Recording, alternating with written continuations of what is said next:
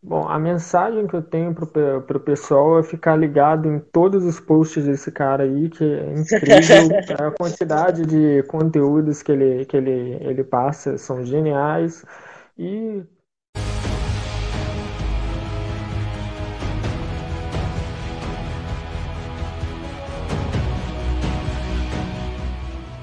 Essa terceira aí foi muito boa, eu gostei bastante. A quarta estratégia agora é fazer as tarefas em blocos, cara. O que você pode dizer pra gente sobre isso? Seu ponto de vista. faz- fazer as tarefas em blocos é basicamente você é, pegar, pegar um dia em que você considera que é o dia em que você tem mais tempo para fazer alguma coisa, que a sua performance está melhor, que você tem mais energia e tudo mais, e pega esse dia para você fazer é, um projeto importante, tá certo? Sim, total. Sim, por exemplo, eu gravo, por exemplo, eu escrevo artigos pro blog. A gente tem um blog onde a gente escreve artigos, procura escrever um artigo por semana e liberar esse artigo para audiência. O que é mais produtivo? Eu eu pegar todos os dias, tirar uma hora do meu dia para poder escrever esse artigo, certo? Escrevendo pedaço por pedaço desse artigo, ou é mais produtivo eu tirar uma parte da minha manhã toda segunda-feira para escrever todo esse artigo, editar e depois publicar? Eu acho que se eu tirar uma parte do meu dia para poder escrever, editar e depois publicar, tende a ser mais produtivo do que se eu todos os dias tá ali escrevendo um pouquinho. É lógico que essa técnica assim, é poderosa na hora de ter produtividade, mas essa técnica não deve ser usada para quando a pessoa está querendo construir um hábito, sabe, Calil? Porque quando a pessoa Uhum, está querendo construir um hábito, ela vai ter que fazer todos os dias, certo? Ela isso, vai precisar ter consistência por pelo menos 66 dias. Agora, na hora de ter produtividade, é você fazer isso. Você tirar um tempo específico para estar realizando várias tarefas que são iguais ou são as mesmas tarefas para você poder ter mais resultados, de certa forma. exato. A mesma coisa é quem grava vídeo pro YouTube. Às vezes todo dia a pessoa Bom exemplo. tem que se dar o trabalho de ligar a câmera e preparar todo o equipamento, o lugar, o cenário. E aí, cara, Dependendo da hora que ele escolhe para fazer isso, ele vai estar estressado, ele pode derrubar a câmera, fazer. Enfim, isso no pior das hipóteses, né? total, cara. E já que ele vai se dar o trabalho de, de ligar a câmera, organizar o cenário todo, por que ele não tira um dia específico para poder fazer isso? Isso. Isso pode ser adaptado para qualquer cenário, seja estudar, seja carregar caixa, seja, por exemplo, a pessoa quer descer na rua, né? E às vezes todo dia ela desce na rua e paga uma conta, ela desce na rua, paga outra conta, desce na rua, vai comprar alguma coisa no supermercado. Por que ela não tira um dia e já resolve tudo que tem que resolver no centro da cidade ou onde ela precisa ir? Ela já paga a conta, já vai no supermercado, já vai na. Entendeu? Sim, e vale dizer que a hiperprodutividade é justamente isso, como você disse, né? Você mesclar a gestão de energia com a sua gestão de tempo. Quando você mescla essas duas coisas de forma, como que eu vou dizer, de forma correta, você tem uma performance maior durante o seu dia a dia. Você percebeu que as duas sempre estão de mãos dadas? Que o que Sim, beneficia a gestão de tempo beneficia também a gestão de energia? sim, é verdade. Cara, a última pergunta agora. Essa sacada é muito importante para mim, que é a quinta estratégia, que é fazer pequenas pausas. Olha que interessante. Será que você pode falar um pouco para a gente sobre isso, a sua reflexão que você teve sobre essa estratégia? Fazer pequenas pausas. Bom, vamos dar um exemplo aqui. Quando você tem um filho, você que é casado, tem um filho e tudo mais. Normalmente, quando o seu filho faz uma boa performance em algo, você o recompensa, certo? O recompensa, dá um tempinho para ele de folga e tudo mais, para ele continuar a manter essa boa performance dele, independente do que for, do estudo, em algum objetivo que ele tem, enfim. Vários exemplos que podem ser citados. Da mesma forma, funciona com o seu cérebro. Você precisa o recompensar para que ele mantenha um ritmo de produção benéfico para você.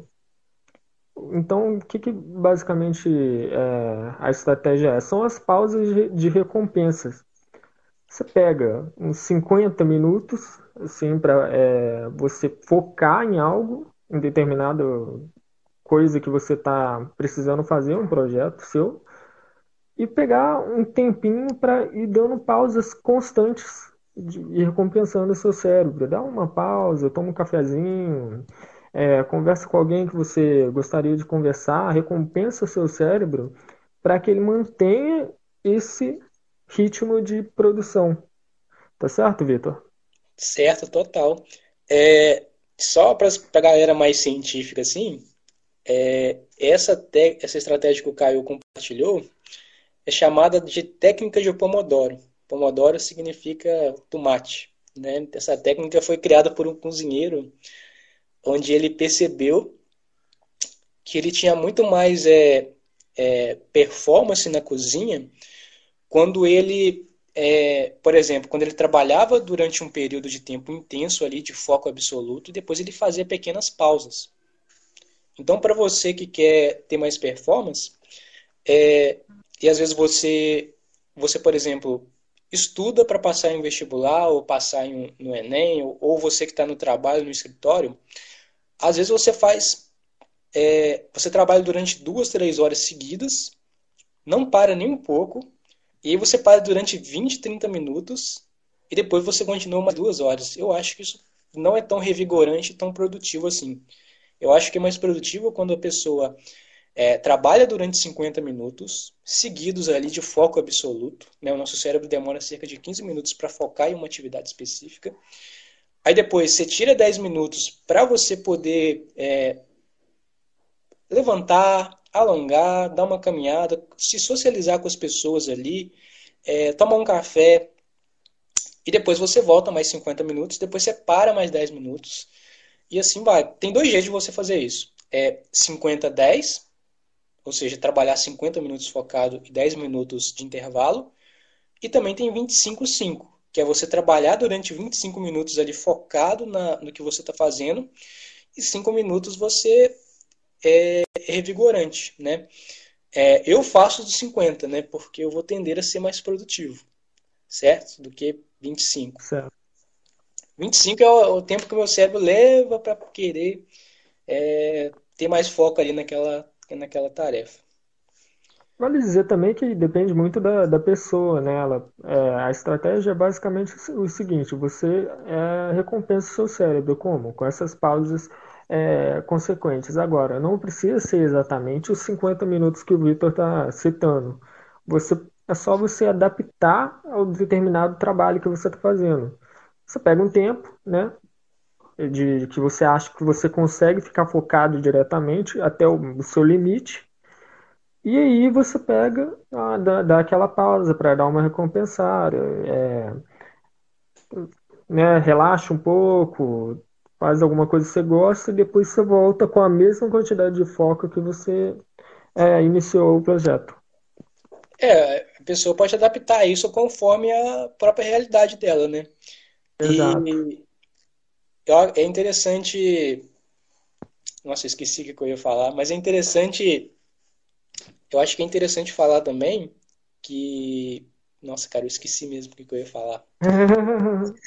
Isso acontece muito com isso, eu odeio quando acontece, é muito ruim. Mas enfim, basicamente as pausas de recompensa elas são importantes demais por causa disso, né? Porque você está sempre recompensando o seu cérebro para que ele mantenha aquele ritmo de produção que seja benéfico para você, para sua empresa, para o lugar que você trabalha, ou até mesmo para realização própria, certo, Vitor? Certo? Eu me lembrei agora, cara. Não, mas é o seguinte, relacionado a isso que você falou. É porque às vezes é, a pessoa não tá. Ela tá na multitarefa. Você entende? Ela tá ali realizando aquela tarefa, mas ao mesmo tempo ela tá fazendo outra coisa. Então ela tá Uhum. respondendo mensagem no celular e ao mesmo tempo ela tá escrevendo um e-mail. Entendeu? Ou ela tá atendendo no Verdade. Nossa, telefone. isso que você citou é muito verdade, porque realmente, normalmente, essas multitarefas são praticamente uma armadilha para o seu sucesso. Porque você não tem como manter o foco quando você está fazendo algo, aí de repente bate o barulhinho do WhatsApp, e aí você tem que olhar, aí você responde, aí depois você volta a continuar o trabalho, você já esqueceu o que você está fazendo, aí você tem que ler o negócio de novo para você pegar o ritmo de volta, e aí é sempre uma autossabotagem. E isso vale até mesmo para os pensamentos na sua cabeça. De repente você está fazendo alguma coisa, de repente parece um pensamento aleatório, né? Putz, aí eu preciso fazer tal coisa. É aí que entra aquela estratégia, né? De você Uhum. anotar aquilo que você precisa, né? Dos lembretes, para você não ficar sendo torturado por esses seus pensamentos que acontecem do nada para você. Então, é como eu disse, o nosso cérebro ele é a ferramenta mais sofisticada desse planeta. Só que depende muito de como você usa essa sua ferramenta. Se você usar ela de forma errada, você pode causar consequências catastróficas para você. Da mesma forma que se você conseguir usar ela de forma certa, você gera excelentes resultados. Não é importante quando você ganha um produto, você não tem que ler aquele manual de como usar? Então, infelizmente o cérebro não tem esse manual, mas é para isso que vem essas estratégias. Total, é para isso que a gente vem falando de alta performance. Isso É a aí. mesma, é a mesma coisa a pessoa comprar um carro e se ela ler o manual daquele carro, cara, o carro pode ir bem mais potente do que ele já é, entendeu? Então é muito Uhum. dessa analogia aí que você compartilhou com a gente. Que, Calil, para a gente poder finalizar, vamos fazer aqui um bate-bola, jogo rápido. Você pode fazer você pode fazer uma pergunta para mim sobre alta performance ou algum assunto assim que você queira saber. Só que eu também vou querer fazer uma pergunta para você. Um assunto de alta performance. Ok, eu vou tentar improvisar alguma coisa. Deixa eu fazer para você Você. primeiro. Beleza, pode. Manda eu ver. Cara, eu queria te perguntar o seguinte: tem alguma técnica assim de produtividade, de alta performance que você aplica na sua vida e enfim, que você aplica na sua vida e que funcione, que você poderia compartilhar com a gente aqui? Pode ser qualquer Rapaz, coisa. bom, Esse, honestamente, eu se apliquei. for um livro que você leu, pode ser, cara. Pode crer. Bom, honestamente, eu não tive muito toque com esses assuntos até você me apresentar eles.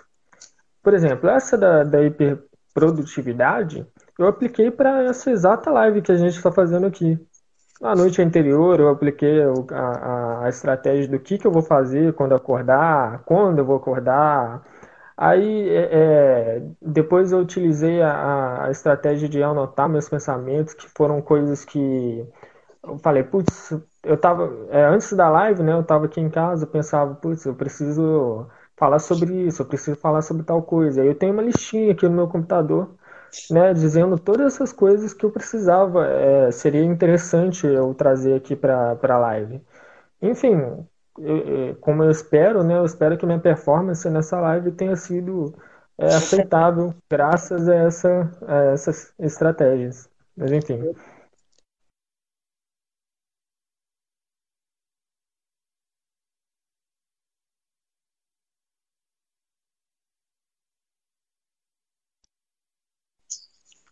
Kalil, Oi?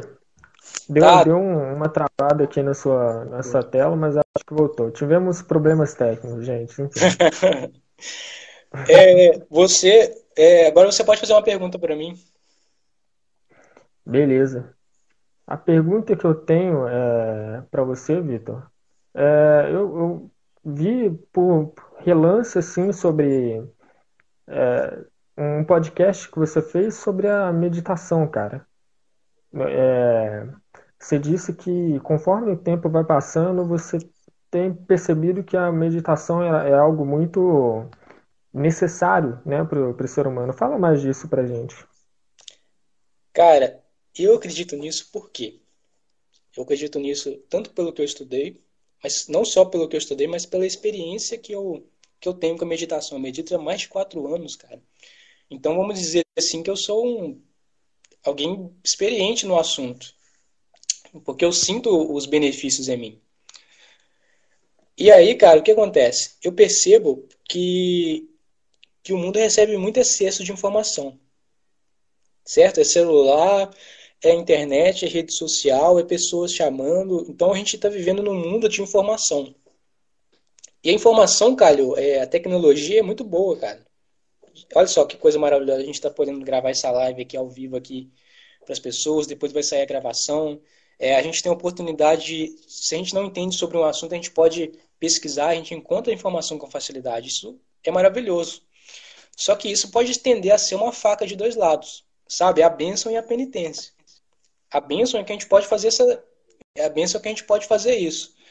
A penitência, a penitência é que basicamente excesso de informação faz a pessoa não ter foco no dia a dia dela, entendeu? E a gente tem muito excesso de pensamentos. O ser humano ele pensa muito e pensamento é o quê? Energia. E muitas vezes são É, pensamentos o quê? Negativos e limitantes. E é quando, verdade. e quando a pessoa utiliza uma ferramenta como a meditação, ela vai tender a ter mais clareza, mais foco, mais presença no momento. E tem alguns estudos que mostram, e inclusive eu sinto isso, que a pessoa que medita ela vai tender a ser mais feliz. Mas ela não vai ser mais feliz porque ela alcançou um resultado, ela vai ser mais feliz por conta própria.